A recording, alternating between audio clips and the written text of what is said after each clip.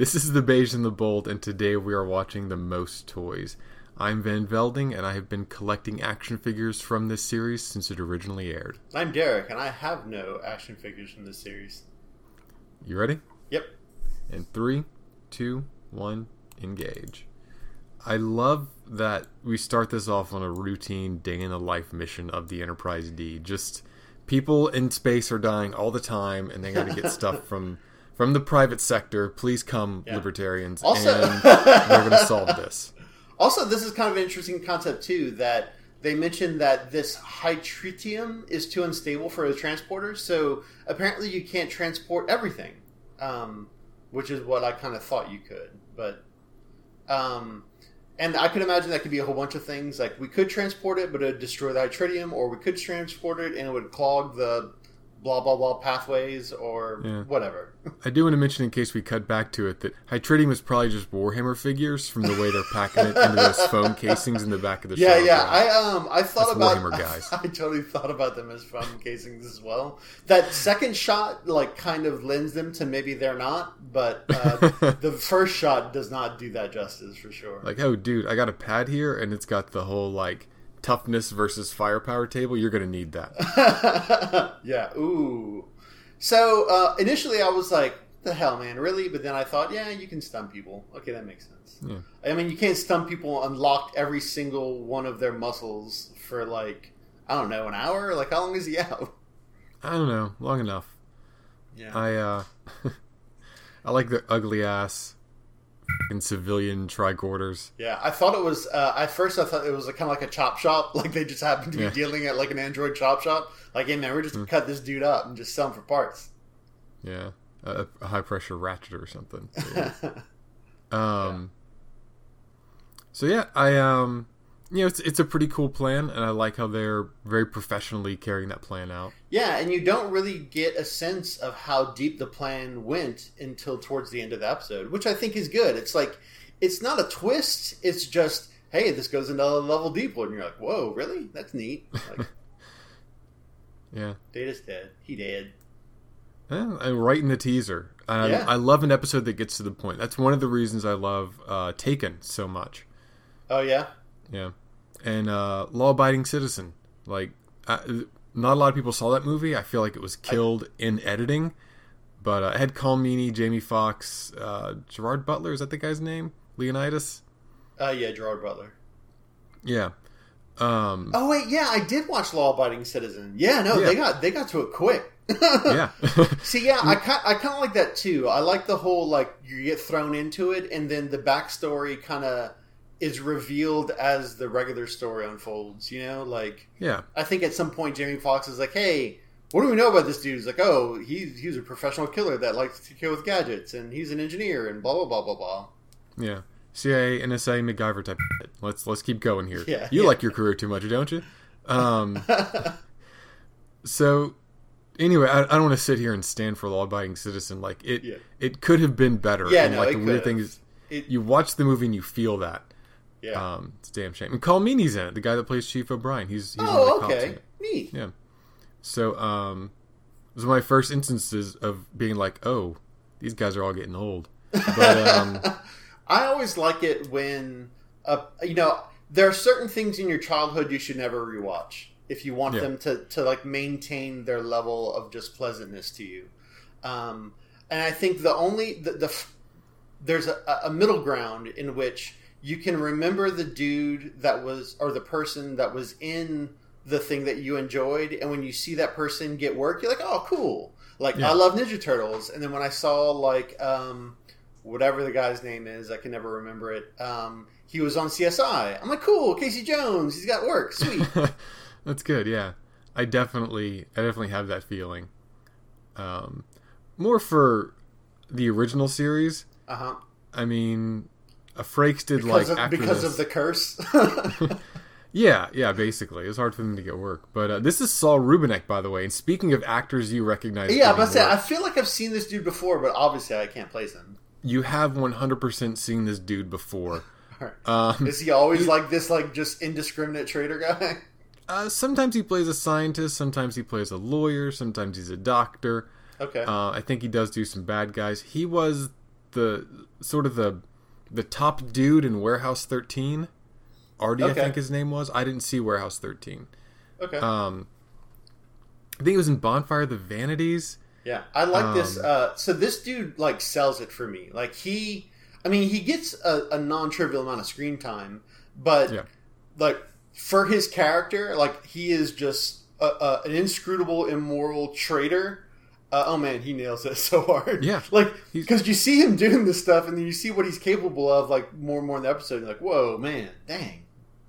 Yeah, he is such this. He is a great, depraved, evil character. Oh yeah, for sure.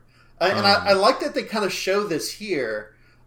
He mentions one thing later when he's talking to Data. He's like negotiating, and he says like, "Hey man, you know, you look at me as your kidnapper, but I'm really your liberator. Look, I'm at war with no one."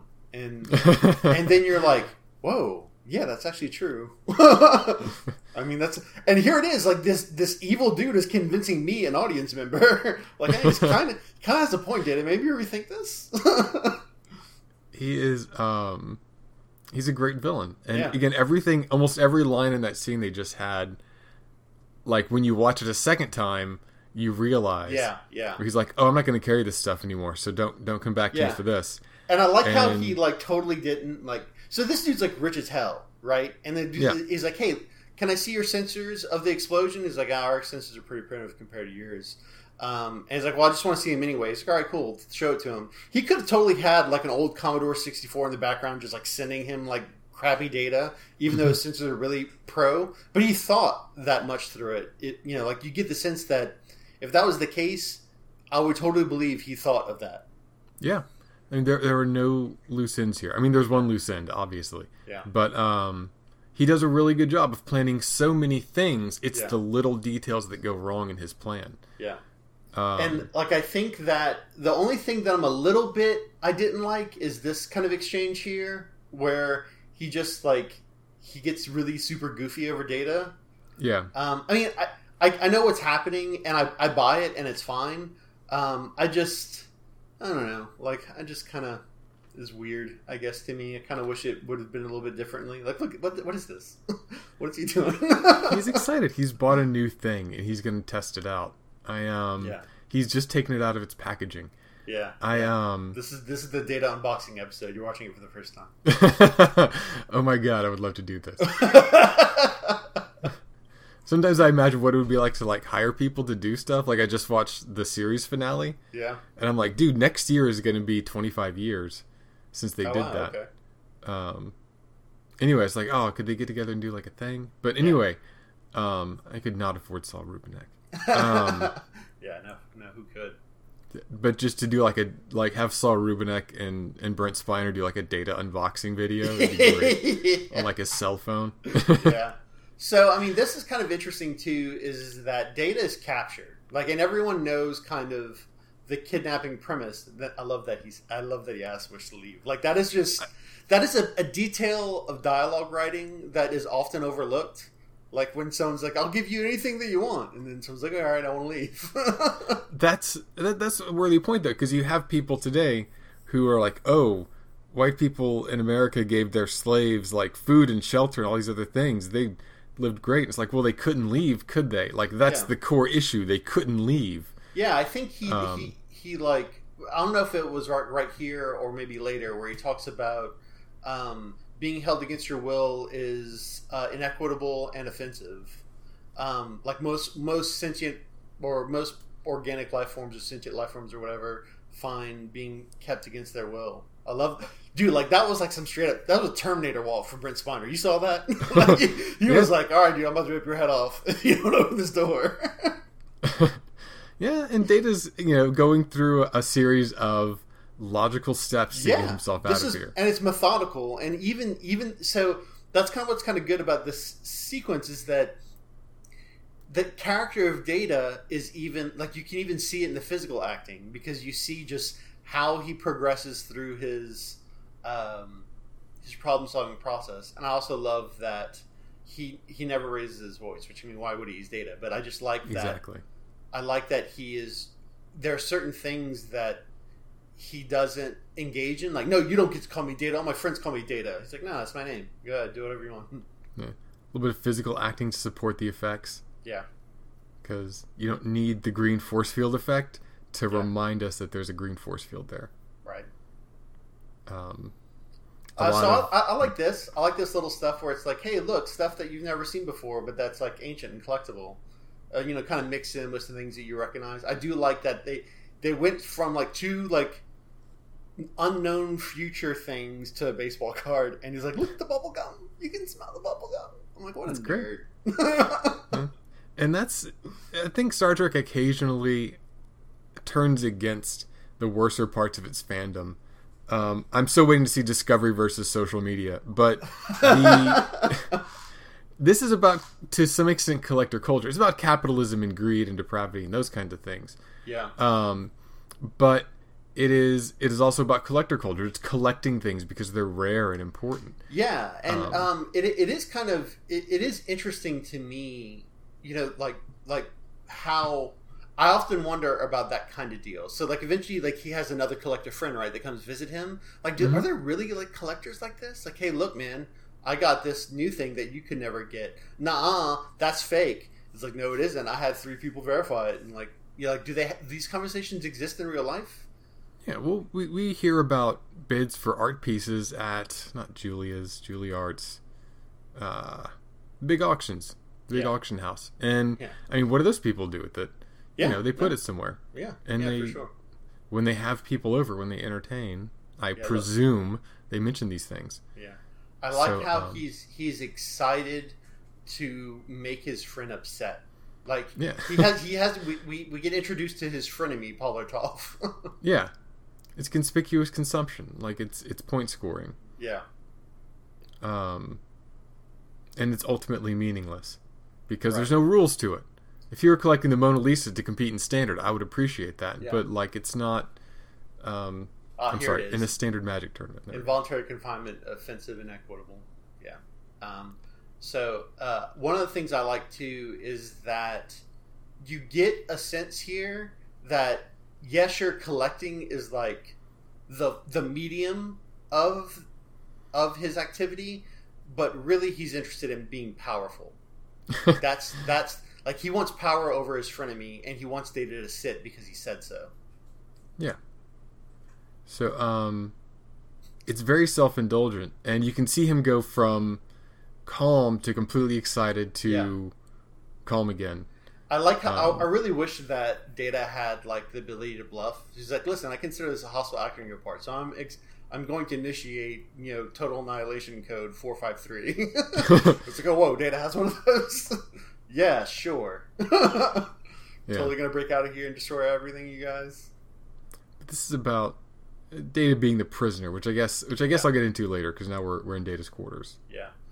Which is kind of, every time someone does this, what Wesley does, it bothers me. It's like, I mean, I know that they're coming from like, hey, look, he's dead, so we gotta go through his personal effects and do whatever it is Starfleet does with that kind of stuff. Put them all in some kind of grinder for future replicators. I don't know. Yeah.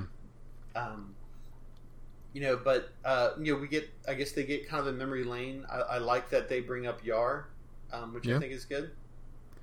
So I think we've talked about, I don't know if we've seen this book exactly, but we have seen him do Shakespeare with Picard before. It is also kind of weird too that like he has these things in a drawer instead of like out, like like the cards, that makes sense. But I'm saying like he's about to pull like Yar's kind of memorial thing. Oh no, this is the accommodations. The medals. Yeah. That's kind of like, why wouldn't you have that hanging up? But I don't, or why do you have them in a drawer? Yeah, because have you seen the way this ship rocks when the littlest thing happens? Hey, F you, meatbag. Not bad for a circuitry of miniature cells. Yeah, well, not bad for a big lump of meat. Meat and gross hair in new places. It's bad. I don't know. I guess they're mocking how other people see Data as less. Yeah, I mean, that they're being like the line wasn't pejorative, but it's just kind of like People do this with Data. People like will, well, we're best friends. Like, listen, you bucket of bolts. Like, I'm like, no, you can't do that. Like, you either respect your friends or you don't. Yeah, fair enough. This is an episode where Data is literally objectified. Yeah. Where he's put into a collection. Yeah. As a thing. Yeah, I mean, you even see Fajo try to execute commands that with him. He's like, no, I refuse. I can't believe I have to have this conversation with you, but all right. and the deal is that Fajo, it is very convenient for Fajo to see Data as not being human because he wants something out of him. Right. And of course Fajo has no what is that? Not predilections, pretenses about being a moral person. Yeah. But nonetheless, it is easier for him to see Data as an object. Yeah, or this could just be another part of his plan where he's like, I know that there's an acquisition phase with sentient beings where I have to break them. You see this with horses a lot. If you get a horse that's just kind of been run free, they call breaking the horse. You have to essentially break its spirit. Which, is weird. But, yeah, I guess it's just a thing that we do and have done for thousands of years. Yeah, we're not talking about her very much, but we probably should. She's smart enough to catch on to Data's ploy here. Yeah. And then, in classic Star Trek style, she's a pretty lady, but for once they actually make her to be less pretty. Yeah, or just less human. She's a pretty non-human. The deal is that her face is asymmetrical in places. Yeah. And they talk about, how Fajo treats people. Yeah. So, there we go. Yeah. She has been scarred by Fajo. Yeah. I don't know what her... because they live in the Federation, so I don't know what her motivation for this is. Yeah. She's like, no, I get 10% over the standard Federation retirement plan. It's great. It's worth it. She lets us know that, hey, look, he doesn't have friends. He just has people he has leverage over. And I don't know if she does see through Data. I think that was kind of Data's opening gambit of an evolving plan. Because eventually he does, and I'll point it out when it happens, but I feel like he does kind of land that fish. Through his own effort, clearly. Not through accident. Yes. This is called the honeypot. Oh, we're going to be sleeping together? No. No. So the deal is it's interesting where her complicity with Kivas Fajo's inhumanity gives her no immunity to that inhumanity. Yeah.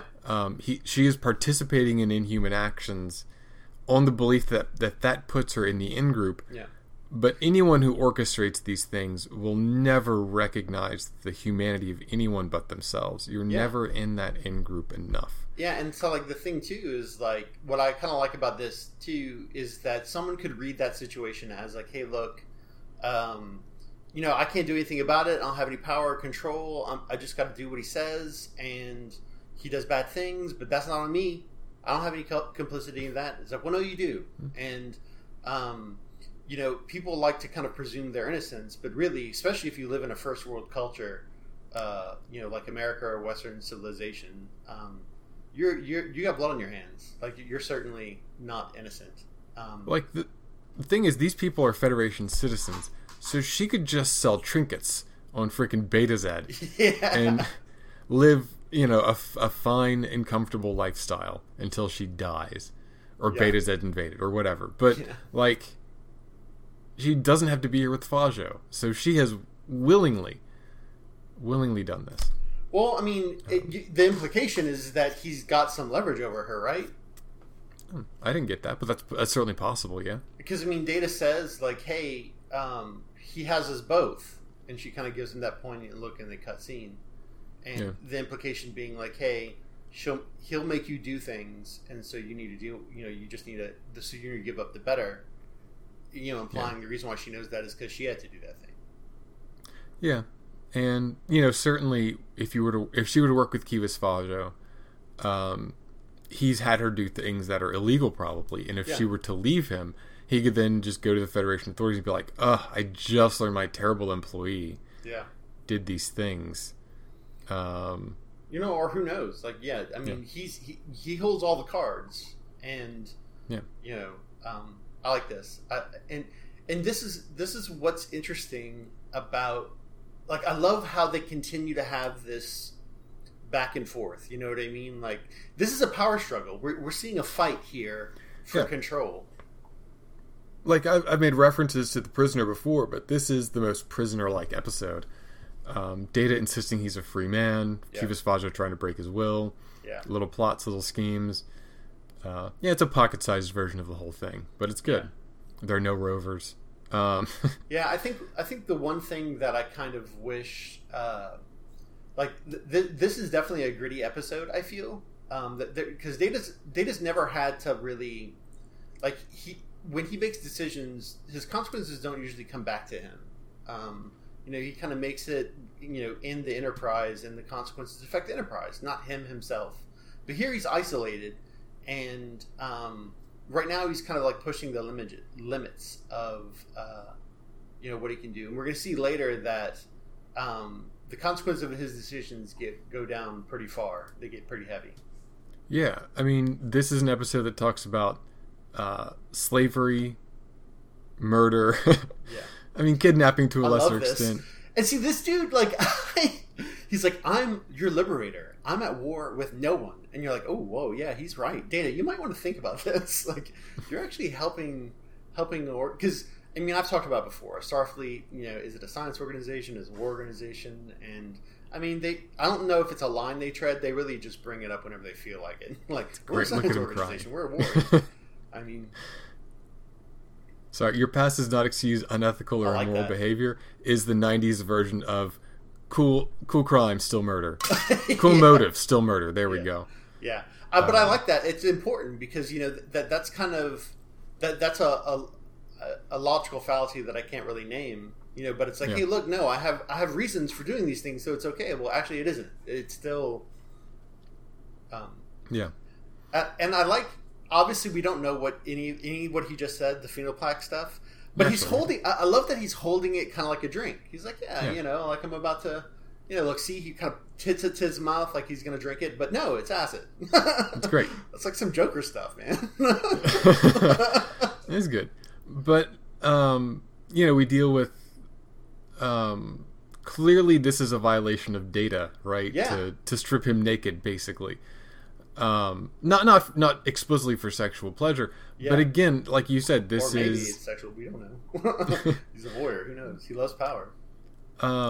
It's gritty. It is deals with some fairly intense themes, but it does it all in a way that's fit for the whole family. I mean, think about this as a sexual assault. He's like, oh, you don't want to take off your clothes? Okay, that's fine. Here's some acid. By the way, I've invited guests, and so you can either choose to wear what I told you or be around naked. Your choice.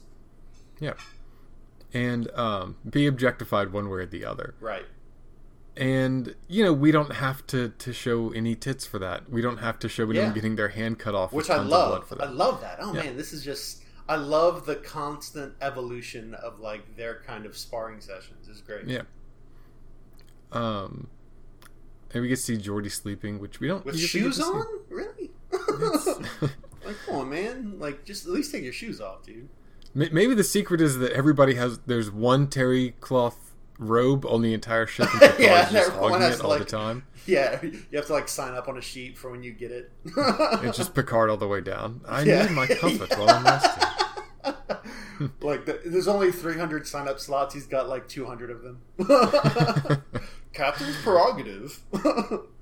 I get first. It gives me comfort. I get 10 sign-up slots every time it makes a round. Jean-Luc. Okay, sorry. So we see a little bit of air quotes counseling from Counselor Troi, which is really just, hey, look, is it funny how women are nosy and have emotional intelligence? That's funny, huh? She's being aggressive. Man. She's being, look, I know it hurts you, Worf. But I mean, so out of all the people on Star Trek, if you had to go with kind of a very shallow definition of masculinity, the two that come to mind would be Worf and Riker, like as far as masculinity. Yep. And so Why does she always have to like? Oh, I can help you, bad boy. I can make you like. She can't be like. Shouldn't she be counseling freaking Geordi? Like he lost his best friend, but no, she's going to like the masculine dude that's probably gonna punch a punching bag and be fine. Maybe she is. Maybe she is counseling Geordi, but there's no conflict there. Right. Worf and Riker need help to acknowledge their man feelings. They have a handicap, Derek. Handicap in their hearts. Which is dumb. And I would argue somewhat toxic. But whatever. I mean, it is. I talk about Klingons being exemplars of toxic masculinity. Yeah. So you could play that as more of a literal flaw and have Troy help them get past those things in different episodes. One of the things I love is like when like a strong person who has control over their strength, they go through like some emotional thing and then they start breaking stuff by accident. You know, like it's like they have these aggressive. A good example is like Turk from Scrubs. Like when he's mad at JD, but he doesn't let him, he just keeps punching him in the arm like every time. Like that kind of stuff. I love that is like a dumb masculine way to like deal with your feelings instead of like actually dealing with them head on.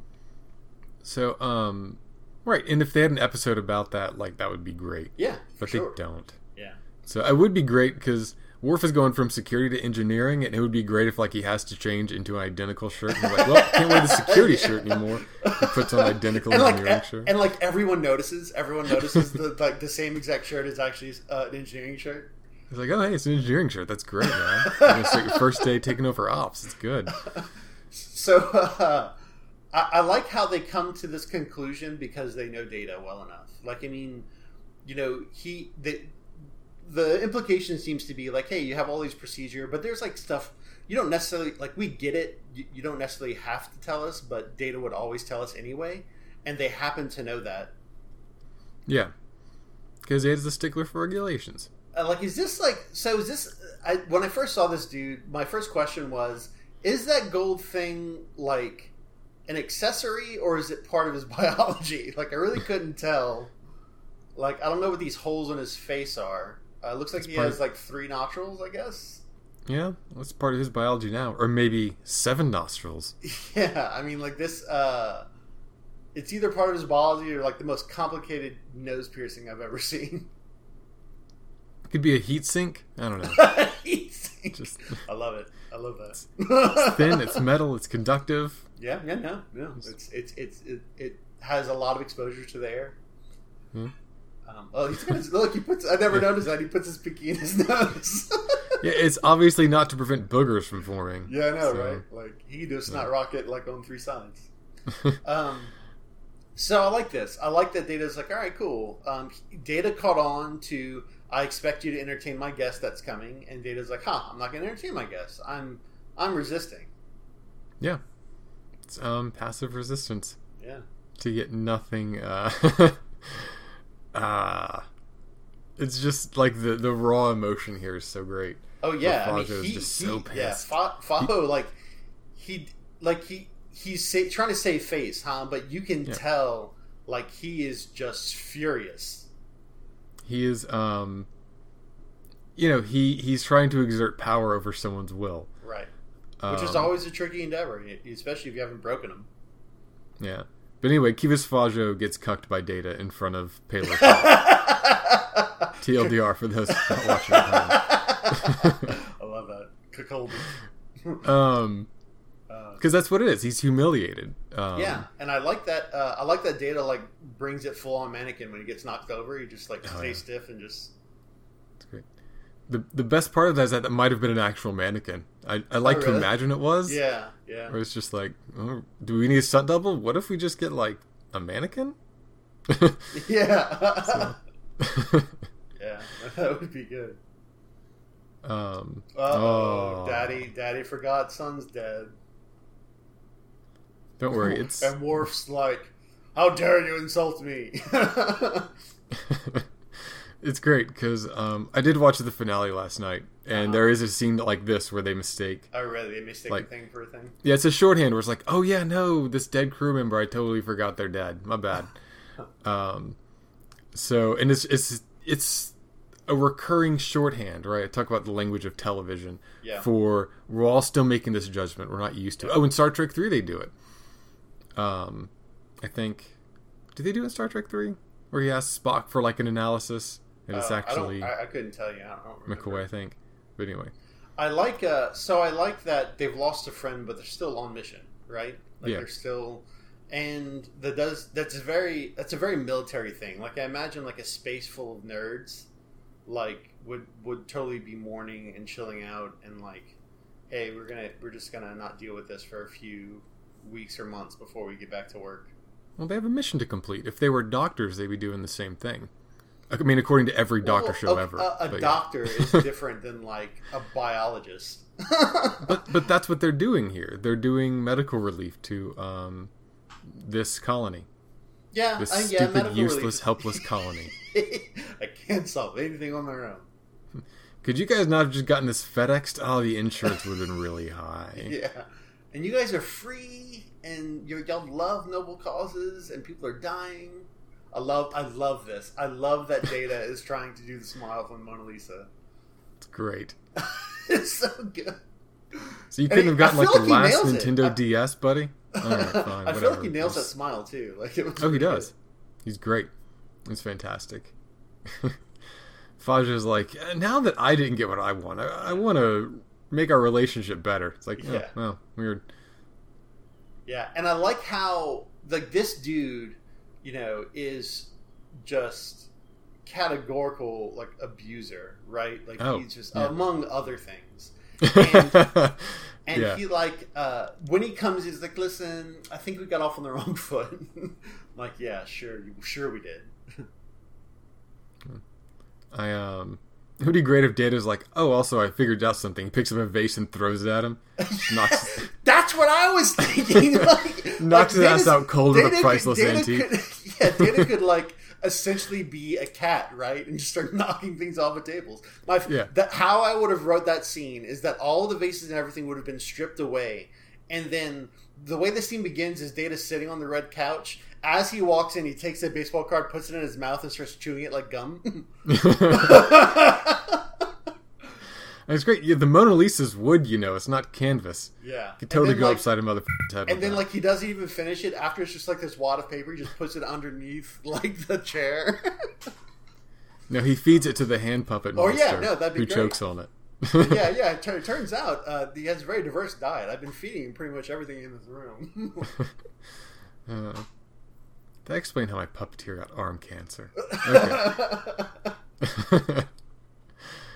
I love like the subtle reveal of the Veron T disruptor. It's just this highly deadly antique, right? Yeah. And Which, then he I mean- explains its functioning. Yeah. I like how he explains it like a phaser, but, like, more pain. It's vicious. Yeah. Like, it's not enough that you kill a person. They have to hurt the whole time. Yeah. He could have talked this over with her beforehand, but he's not thinking straight. He's a little he's crazy. not that kind of guy. Hey, would you mind if I use you as a threat? No? Okay. I'm going to point a Veron T disruptor at you, but I'm not going to shoot it. I'm totally going to shoot it. Yeah. I mean, I will shoot it. See, but now he's lost her trust. He goes too Yeah. far. And see, this is, I would argue that this is Data's gambit. Like, this is like, he saw an opening and he took it, and he knew that eventually that, like, it would escalate to this point. Because, his only means of escape is, like, flipping an asset, essentially. I mean, he could have chucked a door at Kivas Fajo while he was staring at his assistant, or like one of those caught the large phaser pieces. as it was still in the air and shot the dude's ass off. But yeah. No, Also, I'm pretty sure. Yeah, like that's one of the things. That's the other thing I was thinking about with his shield. Like, if he just like had a whole bunch of rocks or something, like out of that cage or wherever, and like he just would like constantly throw them at the shield just to see if there are any like weaknesses. Yeah. Well, he describes it as like a neuro shield or whatever, like being bad for the brain or something. Positron, something. I don't know. Yeah. Which I don't know how that throws Data across a room, but I don't know. Yeah. I assume it was just for living stuff because he gets close to physical things. Yeah. So this again- is where like the main cadre of people and also Beverly Crusher learned the thing that Geordi already knows. yeah. I mean, we're gathering evidence. Yeah. Now we have two pieces, which I guess is better than one. This is the piece that like they used to act on, and I feel like it should have really been Geordi's piece, but whatever. Yeah, very good, Riker. You can put 2 and 2 together. Very good. Everyone else knew, but I'm glad you said it. You're such a big boy. It's great if Riker turns to Warforged like, I already put out an APB for him on the Federation internet. It's Kivas Fajo. And Riker's like, that's right, it's Oh, what? Really? Oh, okay. Let's get back up to the ship. Like he thought it was like, and well, yeah, that's right. It's, and like Worf says Kivas Fajo, and he says like some random dude. Oh, I mean, yeah, Fajo. That's what I meant. It's great if they beam up and Riker's like, you guys never do this to Picard. You always let Picard do his whole review. I love how this, what we learn in this scene is that the Federation will totally trade with you without even doing a background check. Like no background check whatsoever. They'll just like, oh man, you got what we need. Yeah, we'll replicate some jewels for you, no problem. He doesn't have a criminal record. He's just a trader of rare and valuable things. So these people don't read briefings anyway. They're like, alien planet, that's cool. No, you can't wear pants. Come on, read the briefing. Yeah.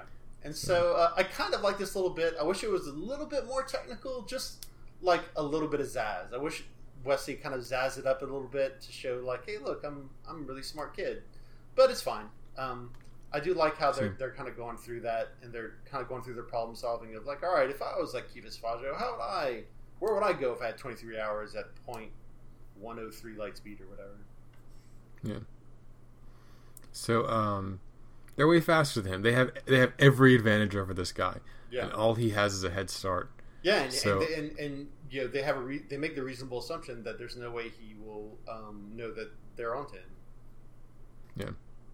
But I mean, I love that we get that, right? Like, so they're doing this mission, and then you think, oh, they just took advantage, like they cobbled this plan on the spot to take Data because he was valuable, and you later on like, oh no, he knew that he was valuable, and so you know when the trade came just by luck, you know, they took advantage of it and kidnapped Data, and then you learn no, the trade was not by luck. He engineered this whole thing just to get the Enterprise to trade with him so he could get Data.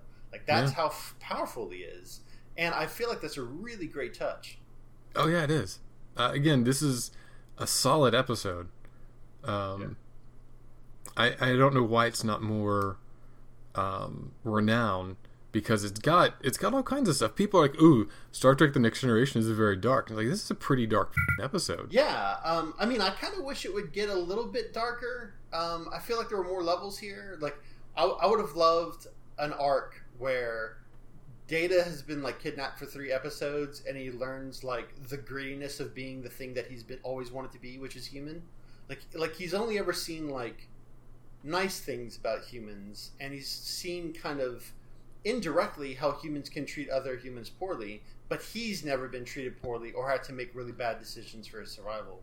Yeah. And I would have loved to see like a small story arc with that, then go back to Starfleet, and he kind of struggles with the differences there. That would have been great. I would have loved that so much. Yeah, and there would be a lot to unpack there. Yeah. And I think we do get like a sufficient moral dilemma in this episode as a standalone episode. I think we do for sure.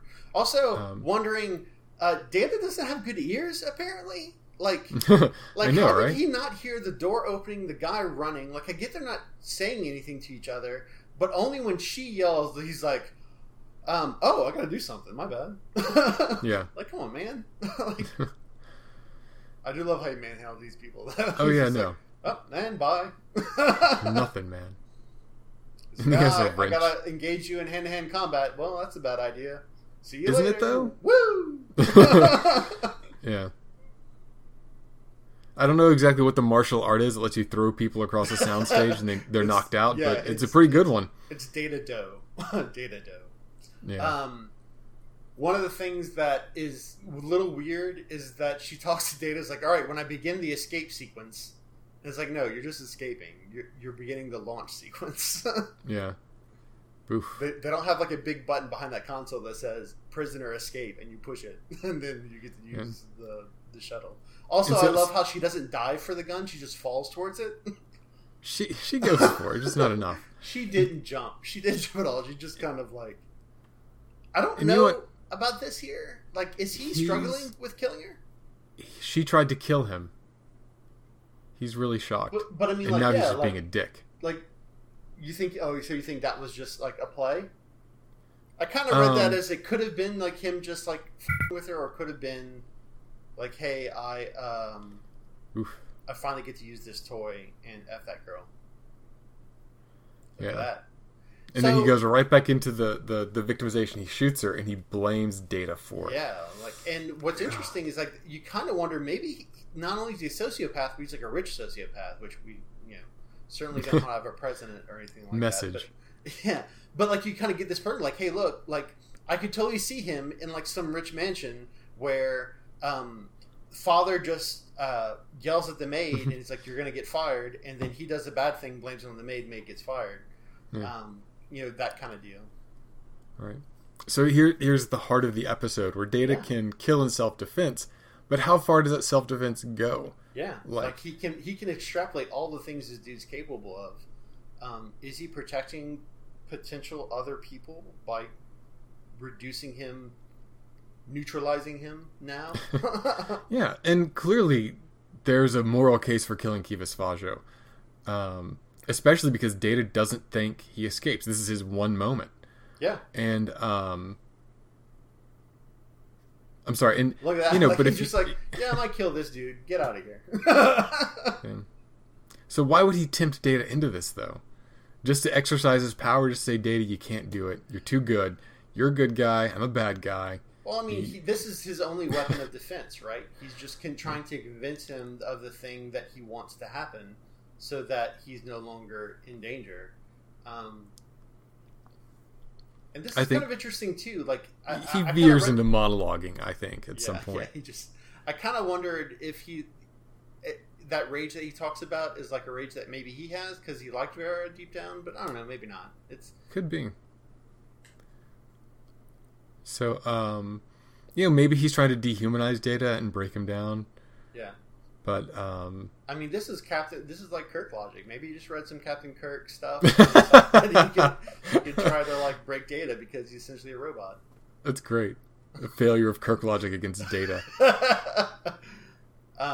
Look at that. So we definitely get like a, hey, no, I fired, and here we get confirmation. Like, hey, there's a weapon that has discharged, and you're like, whoa. That's where the foot drops, and it's kind of cleaned up, right? Because you didn't actually kill him, but you know that he would have. Dude, O'Brien, maybe don't materialize people with guns pointing at Riker. Yeah, I know, just right? Maybe like, don't turn the gun away. Like, you don't know where orientation of objects in the transporter are, O'Brien. Like, are you the chief? Brian's like, dude, that's a Variant disruptor. I was tweeting about it. I'm only half here, man. I have a life, Riker. Damn.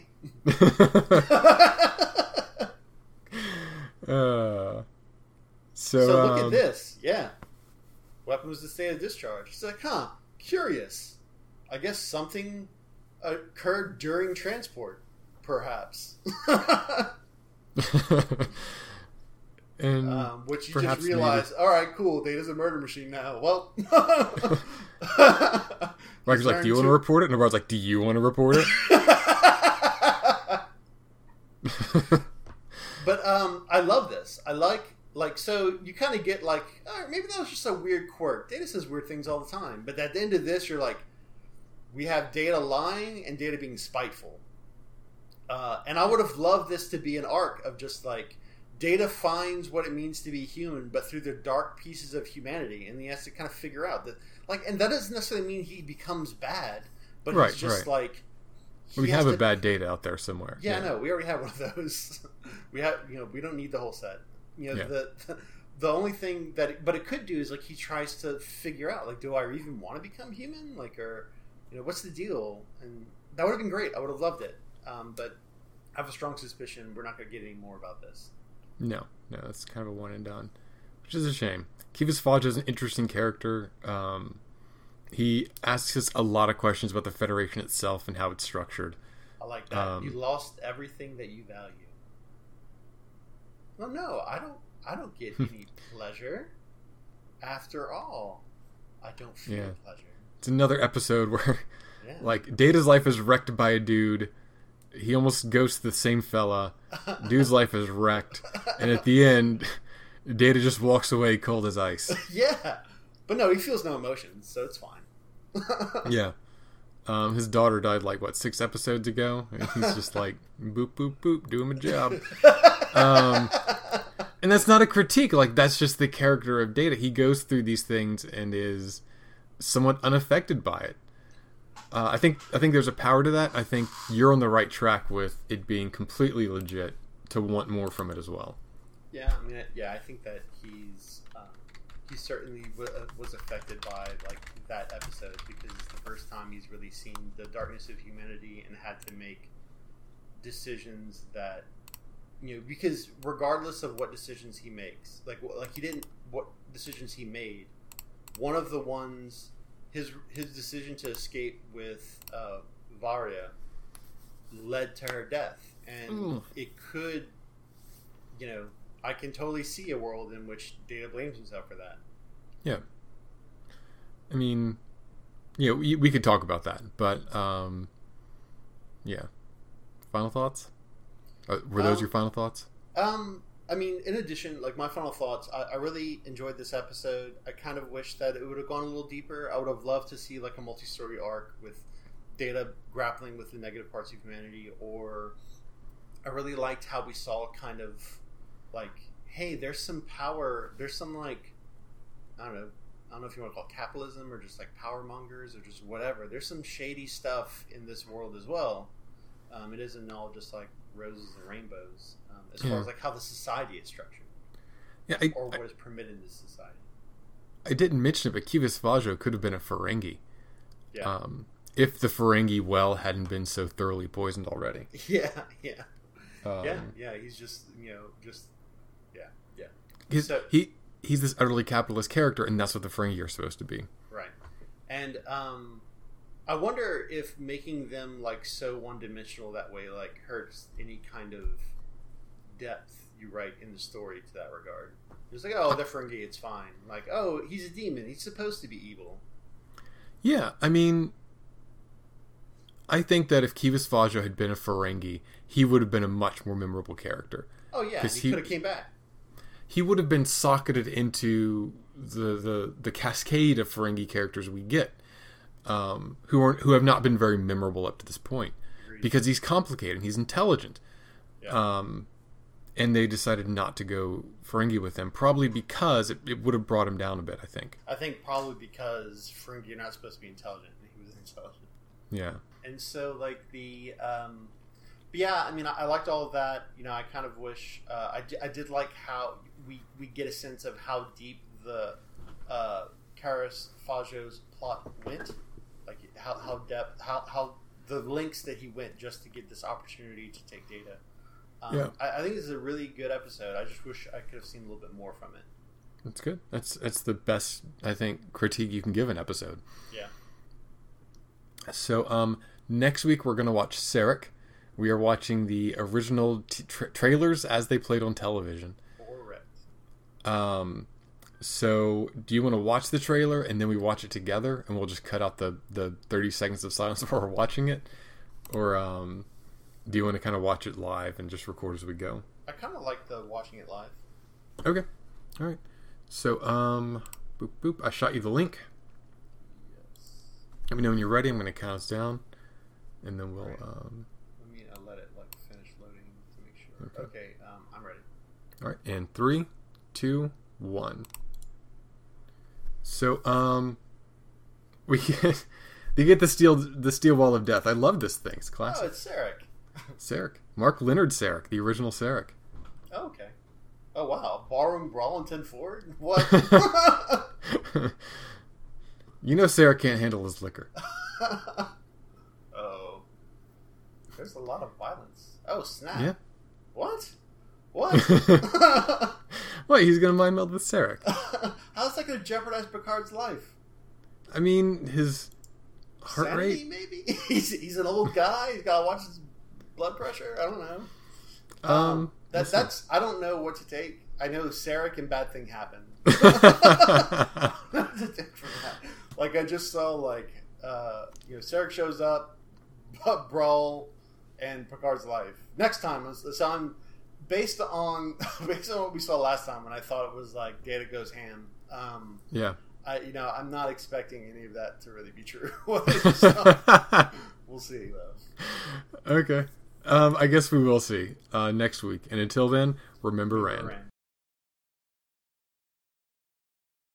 Hey, I'll make this short because everyone hates credits. Star Trek is owned by CBS Television Studios and Paramount Pictures. We watch Star Trek on Netflix, we hold our conversations on Google Hangouts, and we record with Audacity, the free audio editor and recorder. All files are hosted on vanvelding.com, hosted by DreamPress, powered by WordPress. If you have any questions or comments about the Beige and the Bold, please feel free to leave a comment at vanvelding.com or tweet at vanvelding. Thank you, and remember Rand.